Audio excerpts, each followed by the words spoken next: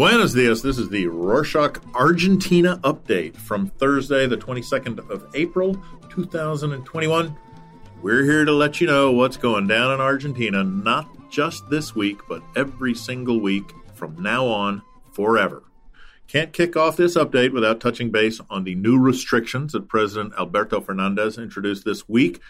He announced after a dramatic surge in COVID-19 infections in a bid to navigate the so-called second wave of the pandemic. Pre-existing nighttime curfew in the Buenos Aires metropolitan area, AMBA, was extended from 8 p.m. to 6 a.m. for those not considered essential workers, with shops, bars, and restaurants closing at 7 p.m. All recreational, social, cultural, sports, and religious activities in closed places, including shopping malls, are suspended in the region, and the use of public transportation is now restricted to essential workers. The list of new measures comes after some members of the government's Coronavirus Advisory Commission suggested a full lockdown to protect the healthcare system, which is coming under increasing strain. In fact, the health ministry recommended earlier this week that institutions reschedule surgeries that can be postponed and sustained outpatient care and prevention actions in order to prioritize COVID-19 patients. But of course, the most controversial measure was the suspension of in-person classes at all educational levels only 2 months after reopening. This was met with such fierce criticism from the public that protests in and around Buenos Aires have been going on for days. On Sunday the 18th, Buenos Aires City Mayor Horacio Rodriguez Larreta, who has made his position against the suspension of in-person classes clear, announced that he would adhere to a ruling earlier in the day by a city appeals court that supported the federal capital's autonomy on the issue. Schools in the capital welcomed students all throughout the week in defiance of President Alberto Fernandez's wishes. Those against the reopening deemed the ruling by the city hall unconstitutional, claiming it can't have validity over a presidential decree of necessity and urgency, or a DNU. On that note, Rodriguez Larreta's government has also filed an appeal with the Supreme Court, which has declared itself competent to take on the issue and settle the education row between the Buenos Aires city government and the national government. Reports in local outlets on Monday said a ruling could be issued this week, though there is no set deadline in place for a decision. In any case, these restrictions will be in place until at least the 30th of April. With strong resistance coming from the opposition and other groups, added to the occupancy of ICU beds in the AMBA region reached 74.3% on Saturday. The pressure on getting more vaccines is now heavier than ever. Obtaining the necessary volume has been difficult for Argentina, and approximately 8 million doses for a 45 million population have been secured. People are anxiously awaiting more vaccines. Between Sunday and Monday, the country welcomed a new shipment of 800,000 doses of Russia's Sputnik V from the Gamaleya laboratory and 864,000 from the AstraZeneca laboratory as part of the World Health Organization's COVAX scheme. These doses, which arrived on a flight from the Netherlands, come from the 9 million vaccines acquired by Argentina. This is the second shipment following on from some 218,000 doses received in March. In light of these new shipments, the Buenos Aires city government kicked off the third stage of the coronavirus vaccination plan with a subgroup of over 65 years of age, which is estimated to be around 140,000 people. They can now register on the official website to get vaccinated.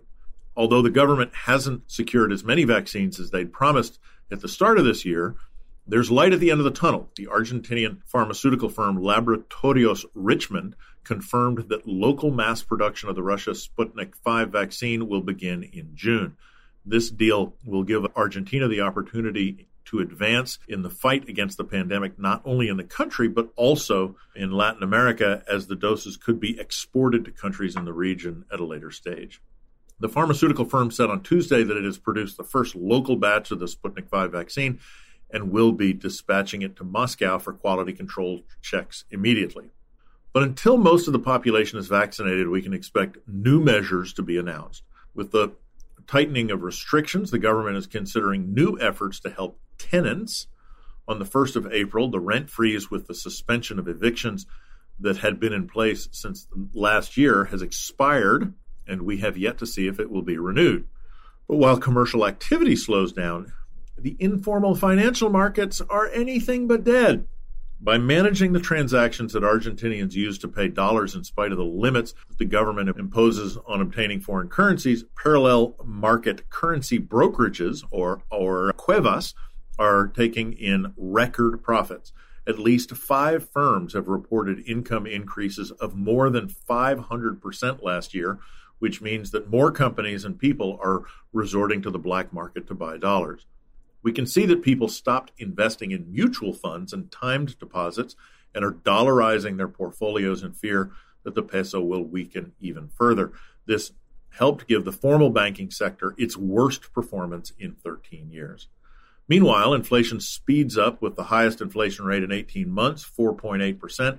Experts believe that this may prompt the government to tighten its controls over companies. Last Thursday, for instance, the Economic Cabinet launched concrete measures to contain the rise in prices in the food sector and guarantee the supply of food, inputs, and industrial goods. Amid rising inflation, however, there's some positive news. The Senate gave final approval to the bill increasing the income tax floor to a gross salary of 150,000 pesos. This will benefit almost 1.5 million workers and 400,000 pensioners. A similar reform will also help most companies, as the government is expected to lower the income tax for 90% of small and medium-sized companies, reducing the rate from 35 to 25% of their net earnings. Among all the decisions that the government made in the last few days, this is perhaps the only one that was met with contentment from the vast majority of Argentinians. This is likely a relief for the governing party as the midterm elections approach. Speaking of midterm elections, the primaries, which are supposed to be taking place in August 2021, now stand at a crossroads between postponement, suspension, and even elimination due to public health realities.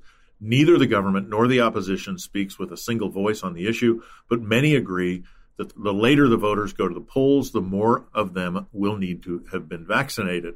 It's pretty irrefutable, so pushback is likely, although yet to be confirmed.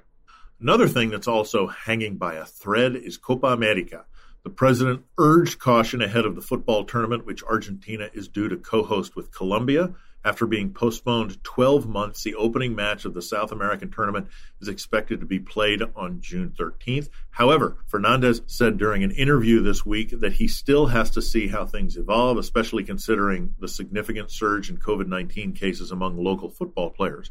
However, Sinovac announced that it will donate 50,000 vaccine doses to CONMEBOL, the South American football governing body, ahead of the June-July showpiece, to be given to the men's and women's squads taking part in top-level competition. This immunization effort may iron out any concerns about footballers traveling abroad, thus allowing the Copa America to carry on with relative normalcy.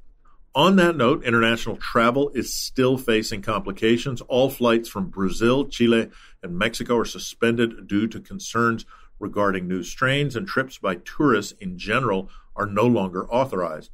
According to the cabinet chief Santiago Cafiero, the country's borders will be closed for tourism, so anybody who is not Argentinian or a resident of Argentina may want to enter national territory for tourism purposes. They are no longer able to do so.